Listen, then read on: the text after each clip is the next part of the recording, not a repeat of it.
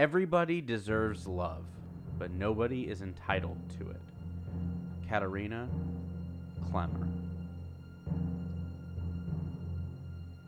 Bending Not Breaking. Season 5, Episode 6. The Sting.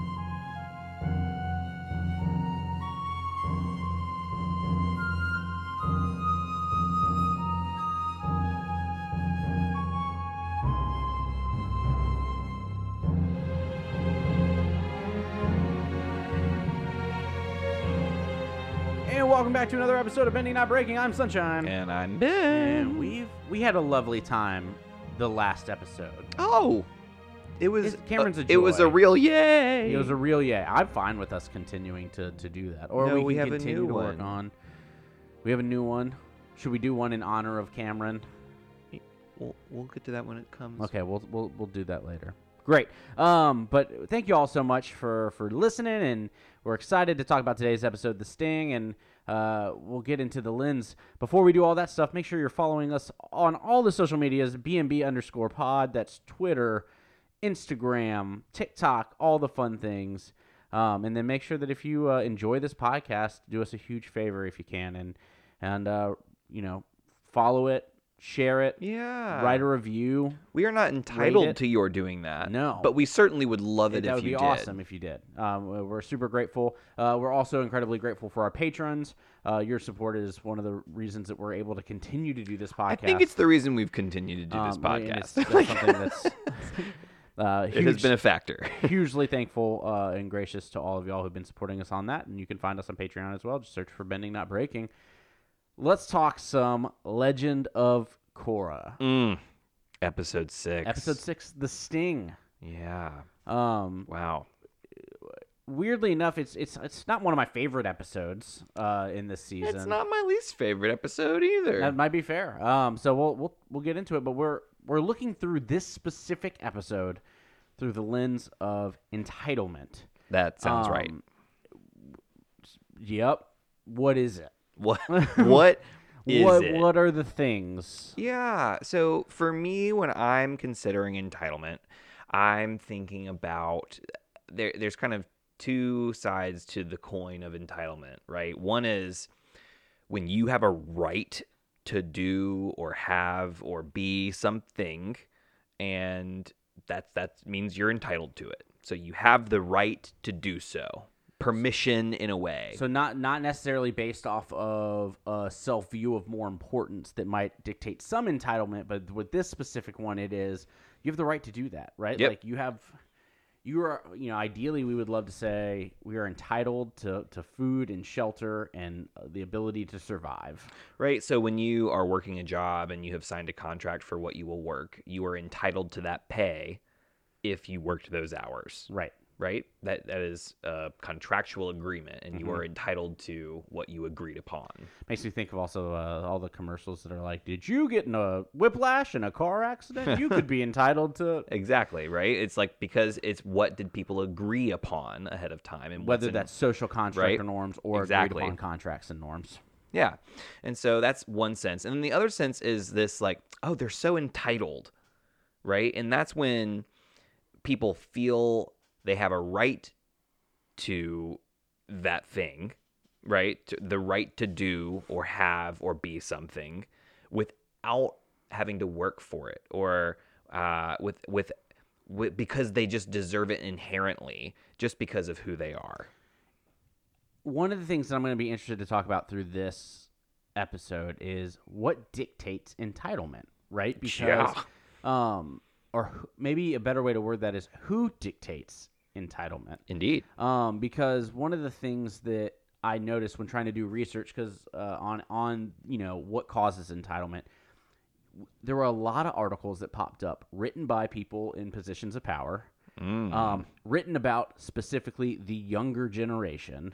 Oh, they're so entitled. Exactly. And so part of it is, are there people who believe that they're entitled to better service, being treated differently?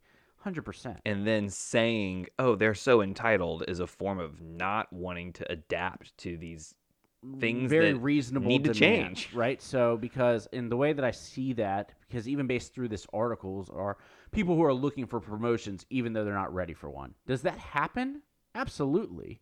Are you telling people that so you don't have to pay them more?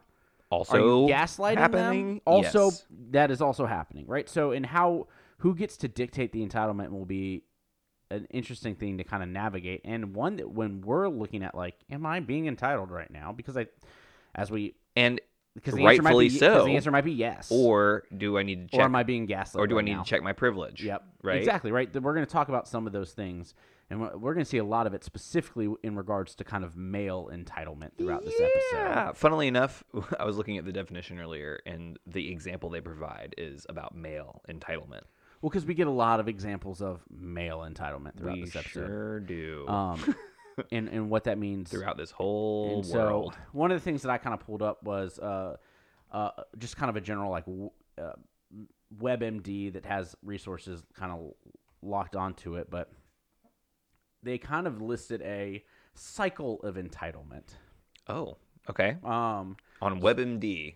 Interesting. Which is linked to legitimate articles or like legitimate Okay. resources, According to including who? including the Mayo Clinic and other. All right, let's hear about this, serviceable this resources. cycle of entitlement. What they kind of listed, and this is very kind of boiled down to the simplicity aspect of it, is when you're entitled, you're always vulnerable to the threat of unmet expectations. Ooh, say that again. When you're entitled, you're always vulnerable to the threat of unmet expectations. Right? So if you feel like the world is owed to you, when you are not given the world, You're going to be mad you're about going to it. be mad about it.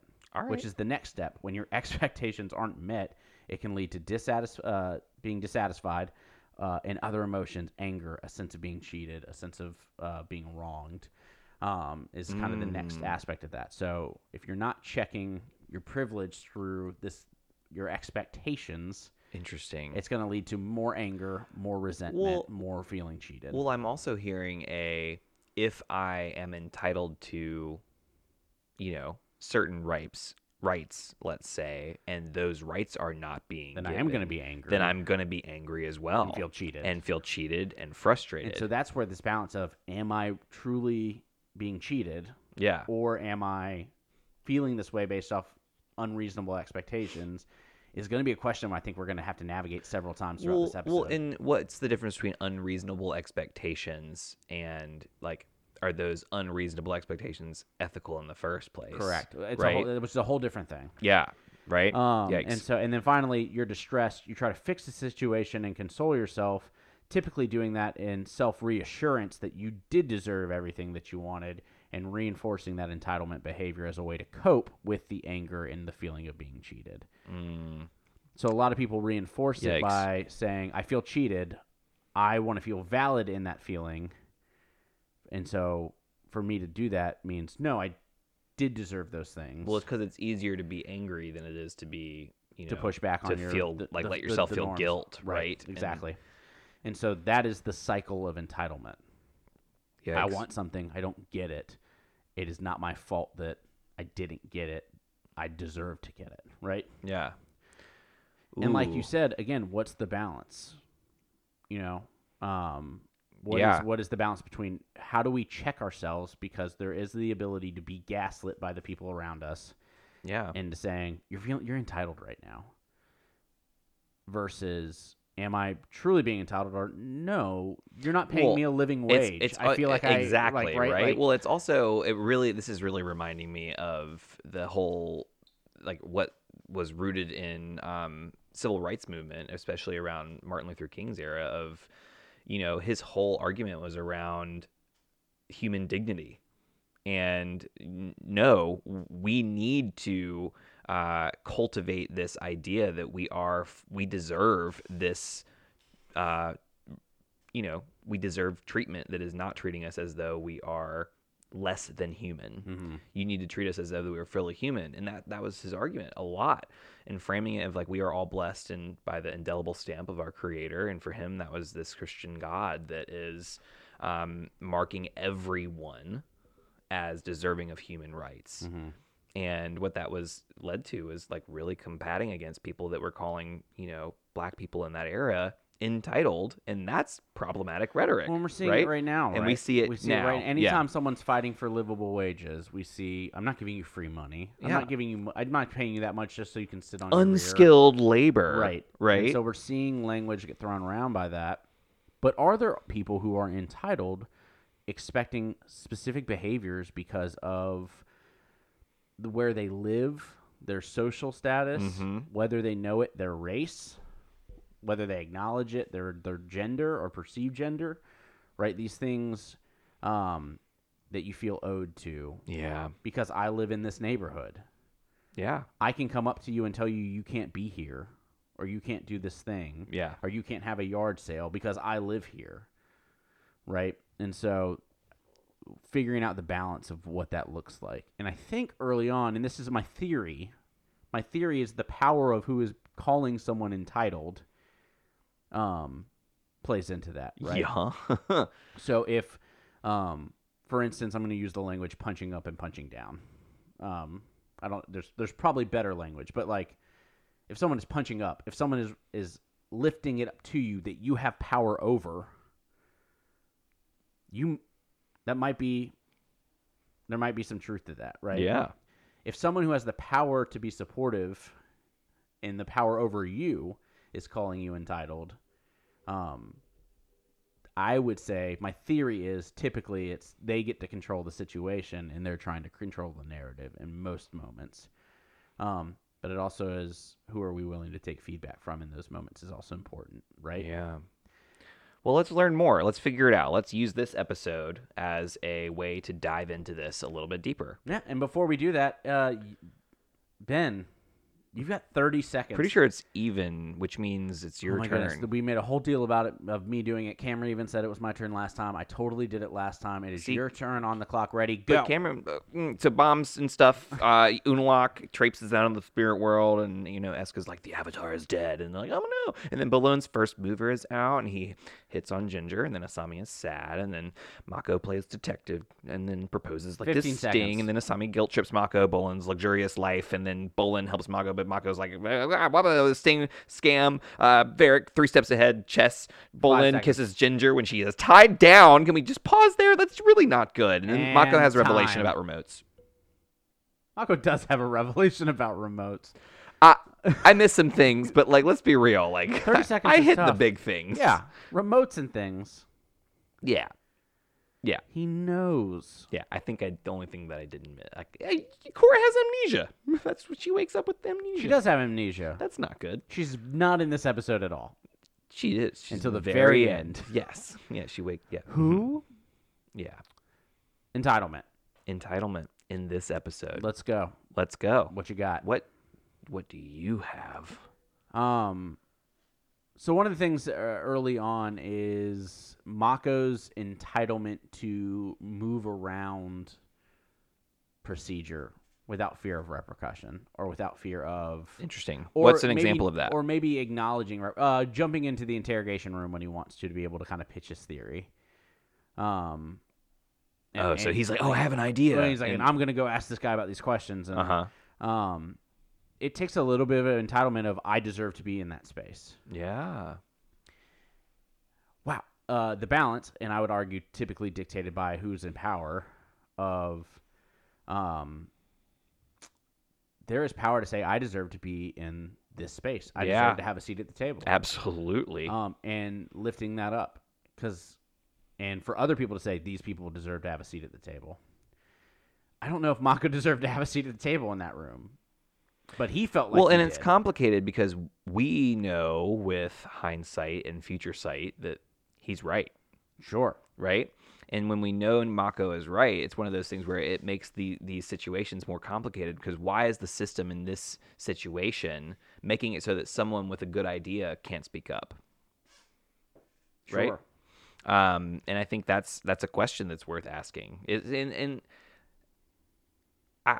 I don't know, because this is not a situation where this was an interrogation of a criminal either, right? This is someone who is willingly cooperating and volunteering information, right. And I like, he's able to watch, but he can't participate. So like, where is the sense of entitlement? And I'm curious, is it specifically? Are you talking about it from a respect lens of my superiors are in the room and it feels entitled because I'm walking in on my superiors having this meeting? Or is it a sense of you weren't invited into the room in the first place? So but he felt like he needed to be in there. Yeah. And and I think if we're relating this back to us, all of these questions are important. Yeah. And because here's where the eye roll moment is, where I'm going to say something and people are going to be like, why does everything have to be about this? Sunshine always says this. Would he have done that to a male police chief? Do you always say that? I'm not rolling my eyes. No, but I think, and I don't know if many of our listeners are, but how often, why do you have to make things about gender? Well, because sometimes they are. Sometimes they are. And let's assume the very best in Mako. Yeah. And let's assume that he is not prejudiced against women in any way, shape, or form. Mm-hmm. It's still important for him to ask the question of, would I have done that to a male police chief? Sure. Because the answer might be, yeah, no, I feel confident and that this is the right move, and so I'm going to do it. And I think that sometimes that's true. Sometimes that's the move. Sometimes the move is I'm going to act outside of the system. I'm going to do it. Mm-hmm. But if you're not asking yourself that question ever, or if you get angry when you heard me lift up that question, you got to ask yourself why. Well, and the problem is, again, our brains trick us and make us think that we're acting a certain way for a certain reason, when really we've been conditioned over time to act a certain way, and we think we're acting on our own and without being influenced by other people, but that's not possible. I mean, when you look at why, again, going back to the Mayo Clinic article that was posted by WebMD, and where does entitlement come from? They kind of give the blanket it's your environment, it's the way your parents treated you, it's whether adults solved problems for you, it's how you were treated by authority figures. All those things play into it, which doesn't really give us these are the 10 steps that make you entitled. Yeah. But all of those things are important. Again, asking yourself those questions, asking questions along the lines of, am I treating other people the way that I would like to be treated in this situation? Which is a kindergarten question. Yeah. But that question alone is one to say, am I engaging in this space the way that I would want people to engage if I was the police chief in this situation? But also, I think, again, it's the, platinum rule, golden rule deal, where I think it's what is the way that they would want to be treated in this situation matters just as much as what is the way that I would want to be treated. Yeah, and when we're teaching it to young ones, how do you want to feel is sometimes how we go, that's likely how others would feel. Not always, but And I think it's worth the semantic change, though, just to articulate that the way that you would want to resolve the situation is not necessarily the best way to resolve a situation, right? Correct. Just by assuming that treating them the way you would want to be treated does not mean you're doing it right. Correct. Right? And that can be a form of entitlement, right? I'm allowed to act this way because this is the way that I would want somebody to act with me. Mm-hmm. And excuse me? No, you need to change. In this scene, so we know that we can assume that Mako is doing this out of morality, out of really believing that this is the right move. He believes that this is going to protect the city and the people in the city. Exactly.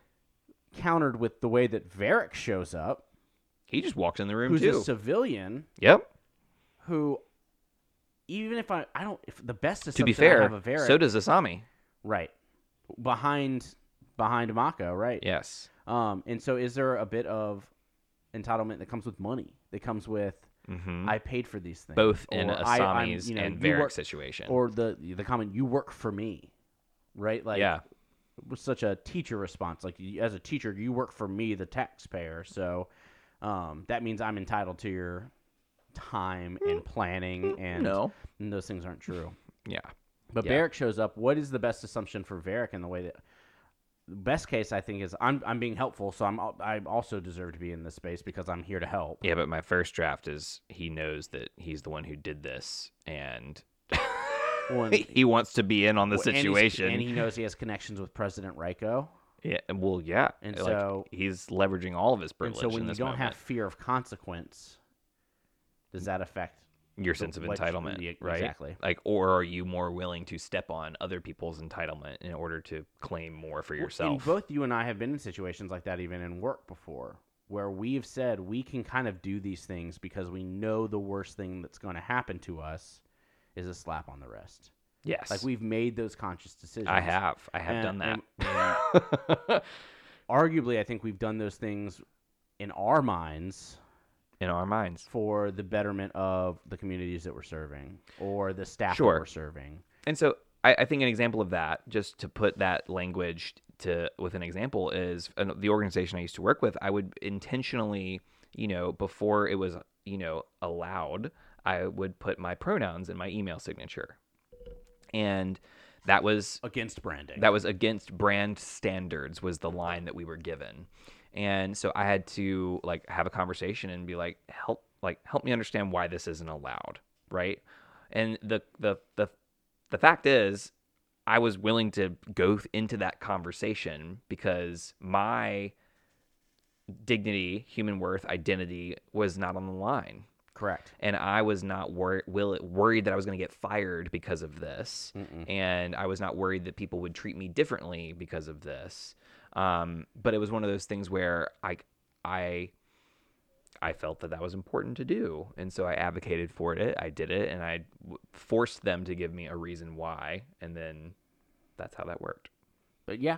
That's an example. Yeah. Right? But you knew that was against brand standards to kind of begin with, or that you knew that you'd be flagged for it. I did. And I was. And you were? Quickly. Yeah. And so, but those are moments where, again, is that entitlement? And I think it is. Like, that was a privilege. Mm-hmm. Is there a difference between privilege and entitlement? Where things like... Well, and it wasn't those... I think it was not a... To be clear, it wasn't I feel entitled to do this, so I'm going to. Right. It was like, no, I need to do this right. because I can, and other people in this situation can't without feeling so context is important. Unsafe, right? And so to me, I wouldn't say that I was like, this is an act of entitlement. It was an act that feels different. I would say that the story that someone who had to hold me accountable there might have been that I was entitled, right? But to me, it did not feel like a move that was coming from my entitlement. Does that make sense? Mm-hmm. So I wonder... Someone could have perceived it that way. Yeah, exactly. So I wonder how much perception is involved here and what that looks like. When how much is it a valid conversation to ask people that we trust to give feedback on those moments? And to say... Hey, I really want to know, do you think I was acting outside of my values? Do you think I was entitled in this moment? And to listen to those that are there to provide feedback to us. Yeah. That we trust. And that also means not asking random people in your organization because you think they might be able to tell you if you're entitled and kind of give you validation. But it means people who have also engaged in a relationship with you enough that are willing to give you that feedback. Yeah. But that's, does Mako have the ability to talk to someone after that? Does he trust Lynn enough? Does he have a Tenzin around? Can he come back and say, hey, I realize this is what happened. You yelled at me, and I've been thinking about it. Probably tough to do that when you try to do your own sting operation outside of your... Probably not helpful. So probably doesn't speak well. Doesn't seem like he has an opportunity to do that. And so that goes to another moment for Mako, which is... I'm going to go set up the sting operation and go work with a local gang to so not only is he working with criminals, doubles down on right? He doubles down. He was like, no, this is so important that I need to go around procedure again. Mm-hmm. And again, is he right? Sure. But is he going about it perhaps not a great way? It seems to suggest that is the case. Like, this text as Avatar is telling us that even though you may be right, sometimes acting with entitlement will take you down the wrong path, right? Even when you have the best intentions, acting with an entitled, sense will not turn out well, it seems. Yeah, and Asami's right there with him, right, this entire time. Like, she's willing to do this. She's willing to jump in on this. Yeah. You know, I mean, she really kind of guilts Mako into doing it. yeah. Like, I don't know that he would have, like, he's like, oh, I have an idea, but I probably won't ever do it. And she's like, no, we're doing it. And you should do it because I'll lose everything. Mm-hmm. Like, I'll be ruined. And then she's like, I'm ruined. Like, that's what, like, I lost everything. Well, so let's. This is going to be an interesting. She owns this organization, this business Future venture, Industries. Future Industries. She was gifted all of this to her dad, from her dad, right? Who we know Inherited after he no longer had, But you know. he made he got all of these things through ethical and non-ethical actions, right? Like these things that this company now has were obtained. I'm not sure that we're assume unethically, like I mean, based off of what he was doing with all of this machinery, based off of like the war profiteering that's taking place. well, I think what we can say, even like war profiteering aside, like we know that he was using funds to fund the equalist movement. Right? In terms of how he got that money and what what did he say he was going to do? Like, was it ethical to, like, legally, so to speak, to do that? That's, who knows? Like, So one, is she entitled to the things that exist, or like in that? Legally, they would say yes, right? Those are her things. Yes. Because then we get to thievery, which is in the act of theft, yes, entitlement, that makes sense. right? Like, is that entitlement? Well, sometimes people steal things when they know they're not entitled to it. They just don't think the person they're stealing from is entitled to it either. Right. Right? Katara, waterbending scroll. It wasn't hers. Yeah, but it But wasn't theirs. She knew it wasn't the pirates either. Exactly. Well, and then she did feel some. It's the water tribes. Yes. There was, So I and am that was that so I story that am- she told. I am like, entitled to it. mhm. That kind of follows that story you were talking about with the cycle from the beginning. Mm-hmm. But that's an interesting example. Which again, to kind of reiterate that, it's the sense of when you're entitled, you're vulnerable to the threat of unmet expectations. You shouldn't have that. Yep. My expectations is that you don't have a waterbending scroll from the water tribe because you're not from the water tribe. From my people.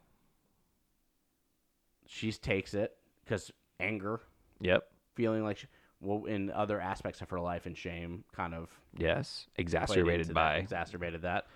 And then she reassures herself over time that that's still hers. No, Like, well, and she's right. it's also like, yeah, no, this is the water. Like, I needed to take this, right? Mm-hmm. It's rightfully mine. Like, it's the story you tell to talk yourself into why it was the right decision. And so I wonder how much plays into this act of entitlement. Is that a coping sense for not feeling enough, right?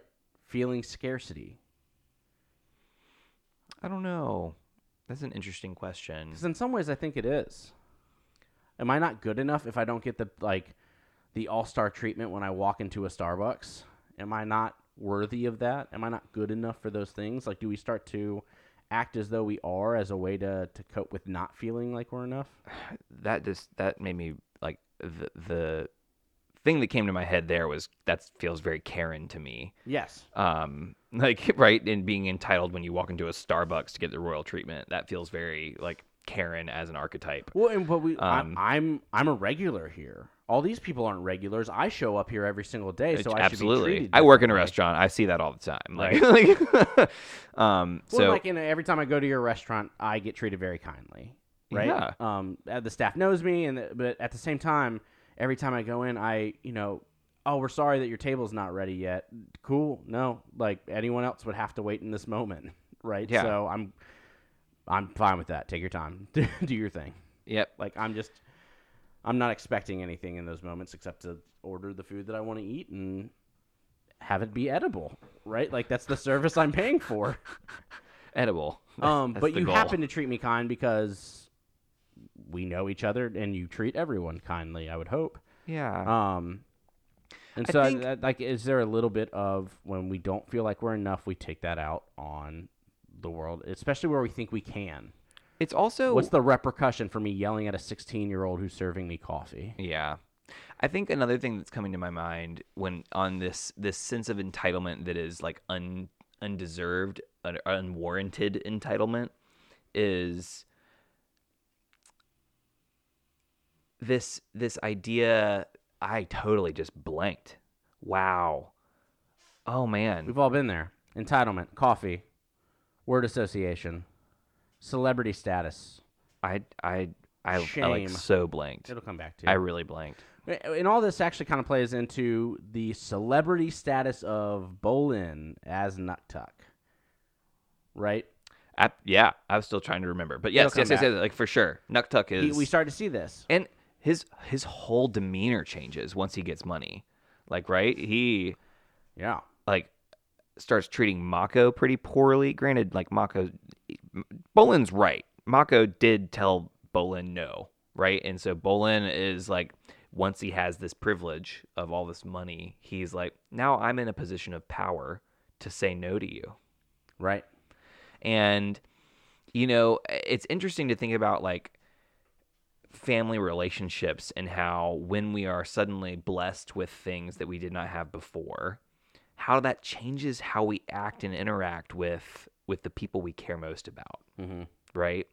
And does this money or luxury in one area change our expectation of how people will treat me in another? Mm-hmm. And I think the answer, as we see, is yes.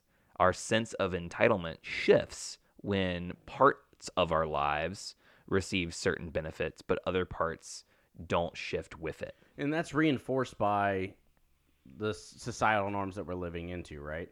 If I have money and I get to pay for certain seats for a certain sporting event, free food is there.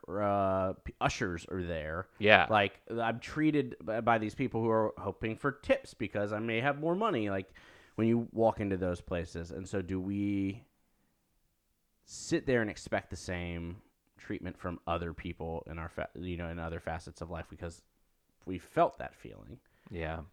Say we collectively. I've been lucky enough and privileged enough to kind of have those moments in life, but it's just one of those things that it greatly shifts. Yeah. If you're experiencing that 50% of the time, overall, my theory is that you're going to start expecting that 100% of the time. I remembered what I was going to say. The difference between taking things for granted and entitlement, right? Those two are very closely intertwined. Right. It feels like, Sure. right? So when you are entitled and taking those things that you were entitled to for granted, what happens is it creates a lack of gratitude and a lack of humility around those things. And I wonder if the shift away from entitlement is, how do I cultivate gratitude around these things that I do have? Mm-hmm. And I wonder if that is a remedy, so to speak, to this negative sense of entitlement that we've been flirting with. Yeah. Because the other side of entitlement, we also want to cultivate and foster. Like, I want people to feel entitled to a living wage. That is the way we get a living wage, is people start voting for it, right? And in order to vote for it, you need to feel entitled to it, right? And it's we also need the capacity to vote. That's a problem. But it's feeling entitled that you deserve to vote. That right? you deserve to vote, period. Yes. That's easy for me right? to say on my end, where I've never had voting as an issue for me. Precisely. Yeah. Right? So capitalism broken, democracy broken, lots of broken. But in general, I think I'm leaning towards gratitude being a potential remedy. Gratitude and humility. Yeah. Because if we are, I guess that's one way to keep us in check. Well, and does that gratitude... Are we constantly being grateful? Yeah. Are we constantly recognizing that, like, we are not the center of the universe? Yeah. And does practicing that gratitude, is that what brings the humility? Is that what cultivates the humility, right? Because I think the art of practicing gratitude is something that broadens and builds our capacity for humility. And we've always talked about leadership and life as being complex and having paradoxes that list, because we want to be humble enough to know that we're not the center of the universe. Yep. We want to be proud enough to stand up and say, nope, this is a boundary. Yeah. Like, Absolutely. Well, and I deserve this. False modesty is unbecoming of a leader also. Like, just being like, I'm actually not very good at this. When you know you have that skill, you are holding back from the capacity that you have to give to whatever that project may be, right? And so an accurate sense of what we can do and what we need in order to do it is really important for the success of anything that we're buying into.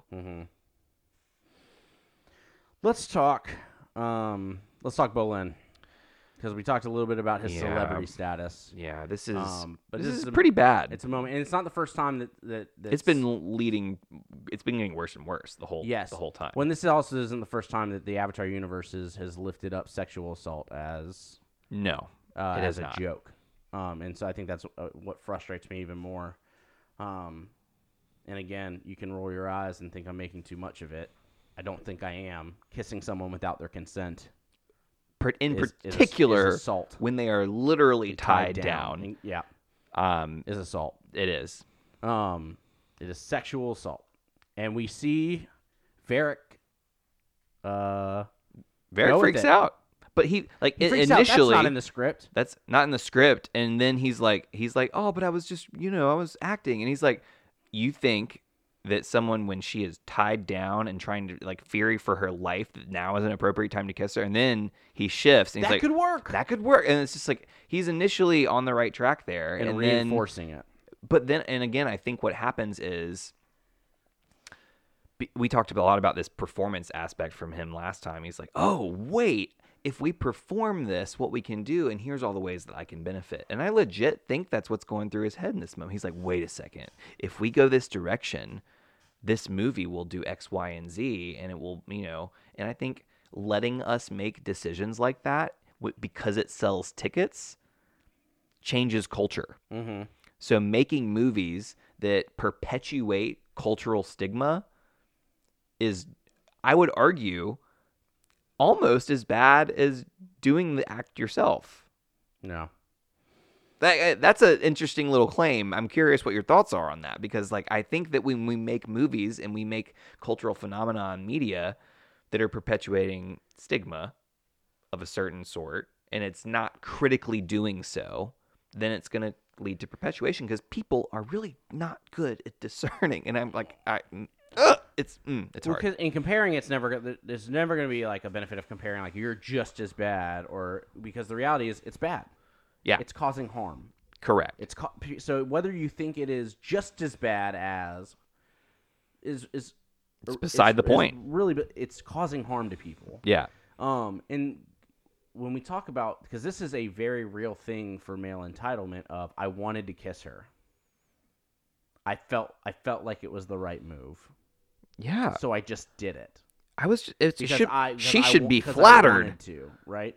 And we talk, she should be flattered. Oh, I'm pretty sure she was giving me signs. Or, oh, I just wanted to. And, and we've seen people kind of point to movies before, no, that's what girls want. They want you to take charge and just kiss them, right? Yeah. And so I read about it. I wanted to. It takes a special place, and special's not it. I'm not using that in a positive light, to sit there and say, I wanted to do this thing, and so I did it.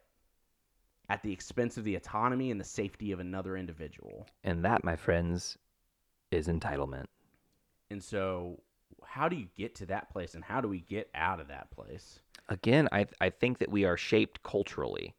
For sure. And I think that when we are in a culture that does not question that, does not have this conversation about those behaviors, and let's be real, the first several times I watched this, that wasn't my question. I was just watching it. It's entertainment. It's one of those things where when we return to this and are asking these questions, oh my goodness, this is dangerous, because no one talks about this. And then when people do talk about it in the fandom, half the people start defending Bolin. I'm so tired of hearing, and it's a joke. It's meant to be a joke. Yeah. What it's meant to be is irrelevant. And if you are the only person who's finding that funny, or a certain demographic of people are the ones that are finding it funny, but other people are telling you it is very much not funny, Yeah. take note of where you fall on that line and who are the ones that are standing up for it. Yep. Yep. But it is a moment. I hate this moment in the show. I hated it when Iroh.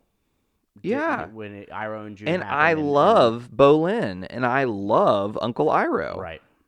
But people are people, and the best people in our lives can make really big mistakes. Yep.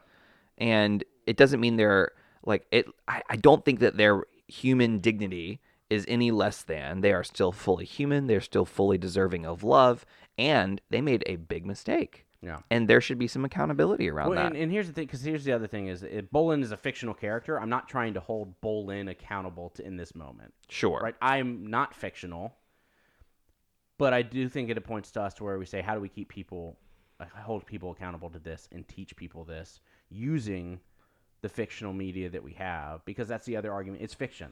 It's a joke or it's fiction. Well, cool. You can learn from fiction. You sure can. Like, I wrote a paper about fictional it's like characters. we have a whole podcast about it. Well, I wrote also. But there's this, like, I don't know if I've mentioned this before, but parasocial relationships are relationships that you have with people that do not know that you exist. For instance, fictional characters. Or another example is when someone who, like, has a crush on a celebrity. The celebrity has no idea that this person exists, and yet they are in love with the other person. So it's the same with fictional characters. And so our brains don't differentiate between this fictional character being a live human being and from another relationship in our lives. Mm-hmm. And so when this character dies, when they go through grief, when they do X, Y, and Z, we feel that in our bodies just as much as if we had a similar relationship with them literally in reality. Mm-hmm. And so you're spending quality time with these characters. Yeah. Right? Exactly. Moments that we would point to what make you click with friends and family or real relationships. Those moments happen when you spend 8 hours binging a show. Yeah. More time thinking about it. More time talking about it. Well, and then what happens is you start a podcast about your favorite show, and then your relationships get deeper and deeper because you're spending more and more time with these characters. Right. And even though the constructs of these characters are very much in my head, what makes this a sacred act, and the whole premise behind our podcast, is when we start to have a conversation and the person of Korra is shaped by not just my views, but yours, and every guest that is part of our conversation, and all of the people on Patreon that submit comments and talk to us about our live episodes. Like all of these people in these conversations are shaping our relationship with these characters, right? And that's why it's so important to do this kind of thing in community. Me doing this by myself is not nearly as effective as me getting, I had never considered Korra would do it from that angle. Wow, that's so different. And all of a sudden, it's just more healthy, right? So I wonder if another way to combat this sense of entitlement is to be in relationship with more people and have more conversations about said topic. Correct. Right? And so, because that's how we check each other. Those are the checks and balances, are the relationships we have with one another. So I think we can address entitlement in that way by being in community, one, and then two, what we said earlier, cultivating gratitude. Well, again, it's because part of the things that, the man in the arena, right? Brene, love it. Really, it's a Teddy Roosevelt eventually, right? But, Well, and this is where it goes to that feedback piece, because it is who you are getting your feedback from in regards to some of these tough topics of, am I being entitled in this situation? You're going to want to get that from the people that have been in the arena with you, who are also going through life with you, not from people who don't know you or are standing kind of out in the cheap seats. At the same time, if you're in an information silo that is confirming everything that you're experiencing. Nope, that's true. Nope, that's what I feel the same way. Yeah, absolutely. If your 5 people you accept feedback from are also the same as you in regards to experiences and identities, not every community is the best community to do this with. Correct. Right? So you need to cultivate community with people that you trust, but also people that are intentionally different than you, because otherwise you won't ever be able to get the full story. But I think what also makes me mad more about this situation too, specifically like Bolin, Ginger has given him plenty of no's. Said no so many times throughout, and he still felt entitled to that moment. He still felt entitled to her body. And so the kind of the one of the boundaries that I feel like setting is when someone tells you no, listen. That like just that would just help. Listen. Yeah. And respect boundaries. Yes. Respect people's boundaries. Yes. Yeah, and your misinterpretation of their body language is not consent. Nope. Right? So, even if you think you're right, it's not. Yeah. This moment, we don't have to get to the highs and lows or the nooks and crannies. No, but this is my moment for that. I hate it. I hate it that it was written. I hate that it was put in there. I hate it. Yeah. Are there other moments of entitlement that we want to make sure we touch on before we continue into our next segmenty thingies? I mean, I think there's we've talked about the sting itself. I mean, do we want to talk about the triads? Is there entitlement in that relationship or in that moment? I don't know. I feel like the triads clearly feel entitled to things that aren't theirs. Well, I mean, they feel entitled to take advantage of Mako, right? Even though like he's like keeping up their end of the deal. So he was planning on continue if they let him, they would have gotten these cars from Asami because he's like, well, now you owe us these cars, and I guarantee you, like, I don't have a very generous assumption of this. Yeah. Right. This feels very much like, oh, well, it might be like I'm entitled to rip them off because they've only done harm to me my whole existence, right? I'm entitled to this because Future Industries is the machine and we're going to rage against it. And like, there's so many entitlement stories they could be telling. Right. And we just don't know what they are. And we don't know if like, are they, I just don't have generous assumptions either. And I don't think we're meant to, but. Well, I think the final step is Varric, right? So Varric is now purchasing Future Industries at this moment under the guise of, look at me supporting the little guy. Yeah. But we have good feeling at this point that he has set all of this up to be able to just purchase this. You don't give that smirk to Mako and not be the bad guy. Dude, that was the perfect bad guy smirk. And so I think he felt entitled to Future Industries. He's like, I won. I want it. Checkmate. I want it. I'm going to take it. Yep. Yeah. Dangerous. Check your entitlement. Yep. Check your entitlement. So what are the ways that we check that before we take a break and jump into our all the exercises after this? What are the takeaways from how we keep ourselves in check from entitlement, and how do we balance that with the moments that no, we need to be entitled to this? And so I'll start with what I remember we've talked about so far in terms of keeping entitlement in check. One, I think the first thing that kind of emerged was cultivating gratitude and how that leads to a sense of humility. Yep. Right. And then the second thing is making sure we're using the checks and balances of our relationships and the community that we are in, and intentionally building that community to be reflective of the world rather than just our, perception, self-perpetuating bias. Correct. And so those are two things I'm remembering that came up. As always, asking the question itself. Right. Yeah, awareness in general, right? And that. I feel like that has been a theme for our entire podcast, and I think you got to ask. You've got to process that. You've got to be able to sit there and say, am I being entitled in this moment? I think if you're willing to ask that question, it's already probably pushing you in the correct direction of wanting to learn and break the cycle of entitlement. Learning from your mistakes. And then, again, as kindergarten, it's kindergarten, and we learn a lot in kindergarten, but the golden rule, the platinum rule, just treating other people the way that you want to be treated, or better yet, the way that they want to be treated. Yep. Yeah. While respecting your boundaries and theirs as well. Yeah. This is reminding me of, everything I need to know I learned in kindergarten. That's right. I think the world would be a little bit better I want a nap every day. if we did that. Yeah. Give me a nap every day. Yeah. But within all this, the same way that we want to act inside our values, when people set boundaries, listen to them. Yeah. Yeah. We've probably talked about that on the podcast once or twice.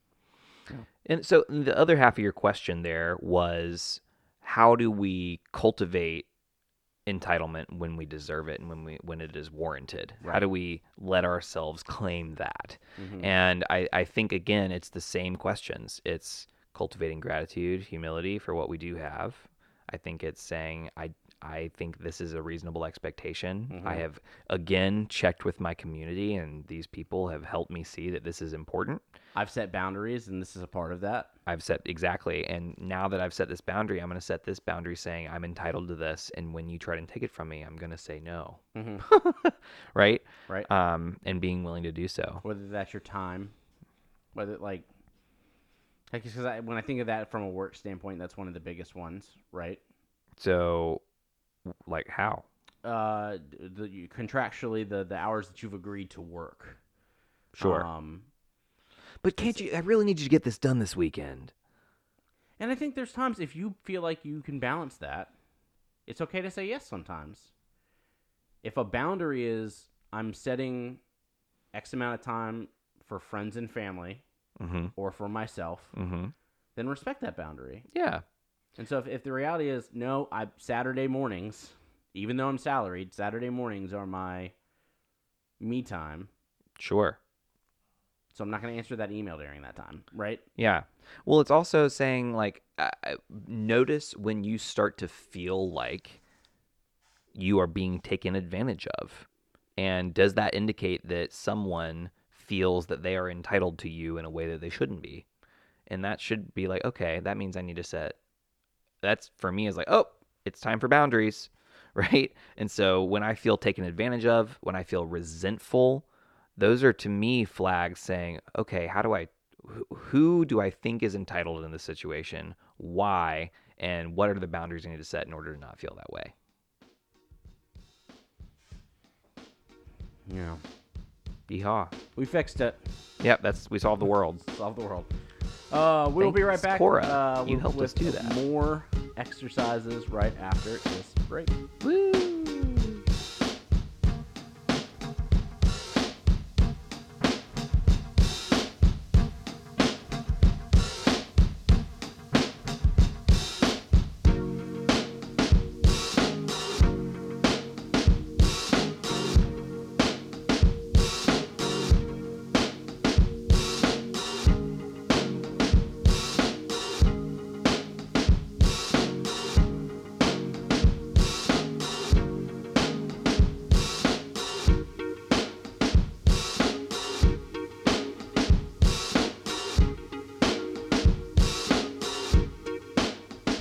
And now it's time for our next segment.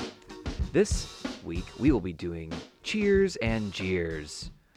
Which a little New Year's cheer. New Year's cheer. Holiday cheer. And when I jeer at people because they're... That's a word, right? That's a thing that, like, giving jeers, like poking fun of. But we're not going to do that. No, but that's like it's more of a negative thing. So that's kind it's of not great. Yeah, I think lows. it's to make a rude and mocking remark. Yeah, that works. Cheers and jeers might actually be like a good overall segment title. That might be. What if that's the permanent one? I'm still a fan of Nooks and Crannies. No, I hate it. I hate it. We're gonna hear from our listeners. I hate it so much. Yeah, but I hate it so much. Well, good thing this is not a place where we make all the decisions. No, but we make a lot of them. Like we get to make some of them. Anyway, maybe after all of the ones we try this whole season, y'all will land on one that will help us. I don't care if they do it to spite me. We're not calling it. What if it's 100%? I don't care. That is one word. That is a boundary I'm setting. Is that where you want to put your boundary? That's one of them. I hate it. I hate that title. All right. Almost anything. We can pick almost anything else. Sounds like a jeer to me. It's always have you ever watched businesses say we're going to let you name our new cruise ship on the internet where trolls are? Yeah. It never turns out well. Yeah, but it Our never patrons turns aren't out well. Coles.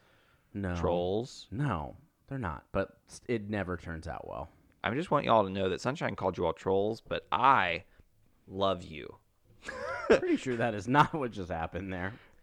Anyway, for Cheers and Jeers, Yeah. what is your either? Pick one and then tell us. For my cheer, I think I've already said my cheer, right? The fact that and this happens not just in Korra. I think that's both of ours. It is hands down. But it the also worst happens moment. in other Yeah. shows, right? Like moments of that takes place as jokes throughout sitcoms, from 1970 on, and certainly before then. Yep. And so I hate it.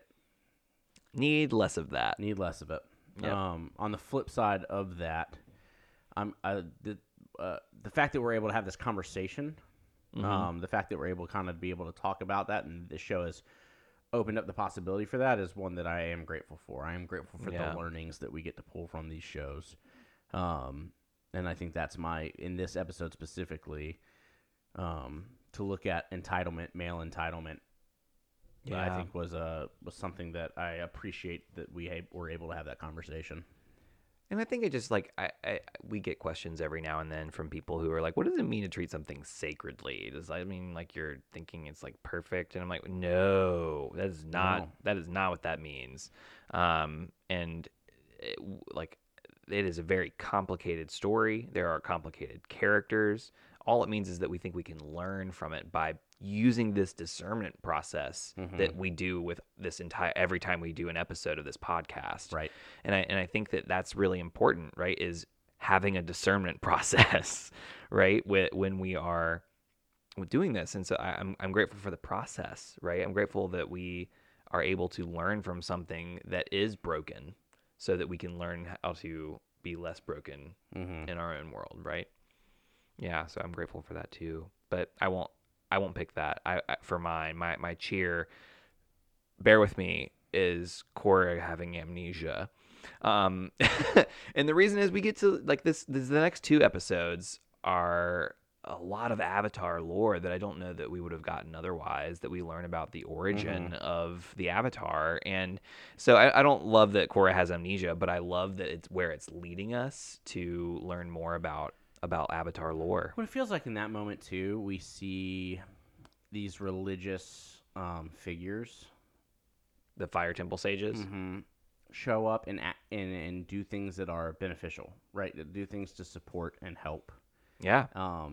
And for me, having a scattered past through religion, seeing it used for healing and for purpose is nice, as opposed to attacking or fear mongering, as it has been done in Atla with the Fire Sages, correct. right? When it Like was corrupted, very right? different Fire Sages. Yeah. And so, that's cool. I'm excited. I like the next two episodes. I know that I do too. I know that the story of Wan is a maybe polarizing. Some people don't love that took place, but I enjoy these next two episodes. Oh, I do too. So it'll be interesting to talk Me about too. them. With a special guest that you'll get to hear later. Yeah, spoiler alert. Another friend of the podcast has been on a couple times, but we love having them. Absolutely. All right. Now, we've done our cheers and jeers. Yep. And now we're moving on to Devotion. And this is where we set our intention. And this week, our lens is entitlement, and our element is earth, because that's next in the Avatar cycle, because we did water last week. So with that in mind, when you think of earth, when you think of entitlement, what is a goal that you want to set for this coming week to help you grapple with? One of the things I think about Earth is the ability to create shelter, the ability to set barriers. And typically, we always hear, we want to break down barriers and things like that. But I think when it comes to boundaries, right, having a sheltered home, having a shelter, having boundaries that help us kind of denote those markings of where we are important. Setting firm boundaries is what I kind of think about as when I think of the Earth aspect of that. I think that there's two things. I want to set boundaries and make sure that I'm holding true to my boundaries to protect me and to protect the things that are important to me. at the same time, I want to make sure that I'm doing that for others. And so making intentional time to understand and to listen and to make sure that I'm not crossing boundaries. Yeah. And even if there's moments where I'm like, did I cross a boundary when I did that? Like asking the question, Yeah. and allowing people opportunities to share their boundaries, I think is important. If I truly want to do the work to be respectful of other people's boundaries, Yeah.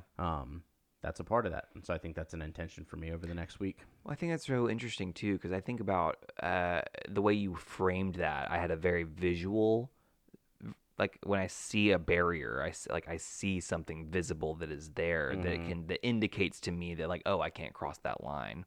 But oftentimes those barriers are invisible because we don't tell people where the boundaries are. Right. And what you're offering other people when you put up a barrier is a visual representation of where the line is, right? And I think that metaphorically, obviously, we have the capacity to make the invisible visible with our boundaries. And I wonder what would be different about the way we engage with the world if our boundaries are a little bit more visible and explicit rather than explicit and I just expected you to know that you couldn't do this. Right.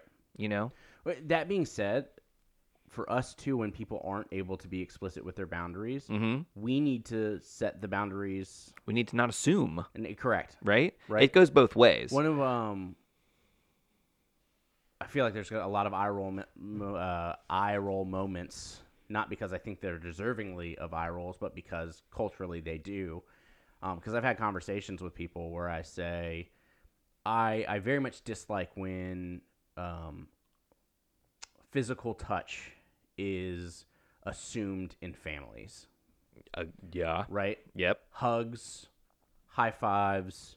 I like a high five because, like, by putting up your hand, you are allowing someone it's an invitation Yeah. to high five. But specifically, even around the holidays, this like hug your uncle. No, thank I'm you. your grandparent. You have to hug me. Or I'm your cousin. You have to hug me. Like, no, right? So, in those moments, a 4-year-old might not do a great job of making explicit their boundaries. Yeah. And so, I need to not assume what their boundaries are, and I need to say I'm not going to force physical contact on them without consent. Right? We teach that to 2- and 3-year-olds. We should also be doing that in every other aspect of our lives. So, specifically around physical touch. Yep. And so I think that that's something to lift up too is when you're going through those boundaries, it's don't assume the boundaries of others. Like give them, we're going to give people opportunity to share, right? Yeah. Absolutely. Okay. So we have done our, what do we call them? Cheers and jeers, not our nooks and crannies. Did you do a devotion? And then, Yeah. my turn. Yeah, it's your turn. Oh, wow. What a joy that is. I'm so excited. So earth and entitlement for me is kind of revolving around how entitlement leads to stubbornness and often is rooted in like this certainty of like, I know this is mine. I know that I have the right to do this. And, like this certainty and stubbornness are the things that come up for me alongside entitlement. And I'm again, I'm once again being called towards doubt and humility and not being so rigid in my thinking with entitlement, right? That like, okay, no, this is mine and I deserve this. Like, I need to question that. Yeah. I need to question that. And so I want to be like sand rather than like this brick wall. Right. I want this where I can hold form and I can hold shape when I'm properly equipped to do so. Yeah. And I can, like mud can harden into any form if you shape it, but it requires a little bit of that flexibility from water, right? And so I'm really channeling this idea of what am I going to work on this week? I'm probably going to take a minute and think about like I'm going to set it on my calendar before the next time, before the end of the week. I'm going to say, reflect on the week and what were the moments where you were acted entitled. And then I'm going to ask myself and go through my days and be like, did I do this? And I'm going to set an intentional time to reflect on that for this week. It's always seems simple or seems redundant or seems like, that's such a taking time and thinking about things. Like that seems like such a It's so but big. that's huge. It's huge. And it's not little. Taking a couple minutes just to process and say, this is what I'm doing. Yeah. How do I feel about that? Why am I doing this? Do I feel good about those things? And I'm just going to put 20 minutes on the clock, right? It's going to be one of those things where like it can be 5. Like, and it could be 5. Yeah, just check in. But I really want to give myself time to process through the whole week. So I'm going to give myself 20 minutes. Yeah. Just to move through and ask that question. Fantastic. Gratitude. Love it. Where are we at? Is that what? Yeah, We're like I like it. Gratitude's pretty cool. Gratitude's pretty good. We've determined. Who are you grateful for character-wise in this see. show? Yeah. I mean, I think one of the obvious answers for me is Ginger, and just being able to, like, again, as you said, she has consistently said, no, I'm not interested. No, I'm not interested. Here's the line. And doesn't back down, right? I think oftentimes when people are persistent beyond what, like, where you said, we start to be like, it's just easier not to say something. And I love that Ginger continues to say no, and I'm grateful for it. Yeah. And Bolin shouldn't have put her in a situation where she had to continue and saying Varric shouldn't have continued Yep. to do it. Yep. But here we are. What about you? To bring a little spark of joy, the pyrotechnics stunt, a little cheer to your gratitude. The stunt director, like the stunt coordinator for the movie, the amount of joy that he has. The mover. Those are very different things. Okay. The amount of joy he has for his craft and getting to do that. And like we all know somehow like how setting things on like explosives can be fun. I love setting things little fireworks up to blow up. That sounds fun. Fireworks are great. Fireworks are super cool. But you could see that he has like a little giddy up in the step when he gets asked about the pyrotechnics and gets to talk about it, and he's there for it. And so he's like, look at this cool thing. I actually can do it with a remote. I like that joy. I like that amount of joy. He was into it. Yeah. Liking what you do. Yeah. That. Well, y'all, it's been another episode of Bending Not Breaking. Thank you so much. And you stuck with us for the whole year? Some of you, maybe? Yeah, well, you're here now. And if you haven't listened to us all year, thanks for listening now. Yeah. Go follow us on all the social medias, BNB_pod. Yeah, if you liked the episode, we'd love a review, preferably 5 stars. But be honest. Yeah. But yeah, reviews, ratings, sharing this is always a great way to help us out. But thank you so much for listening. I am Sunshine. And I'm Ben. And this has been Bending Not Breaking. We'll see you next year. Next year. Woo.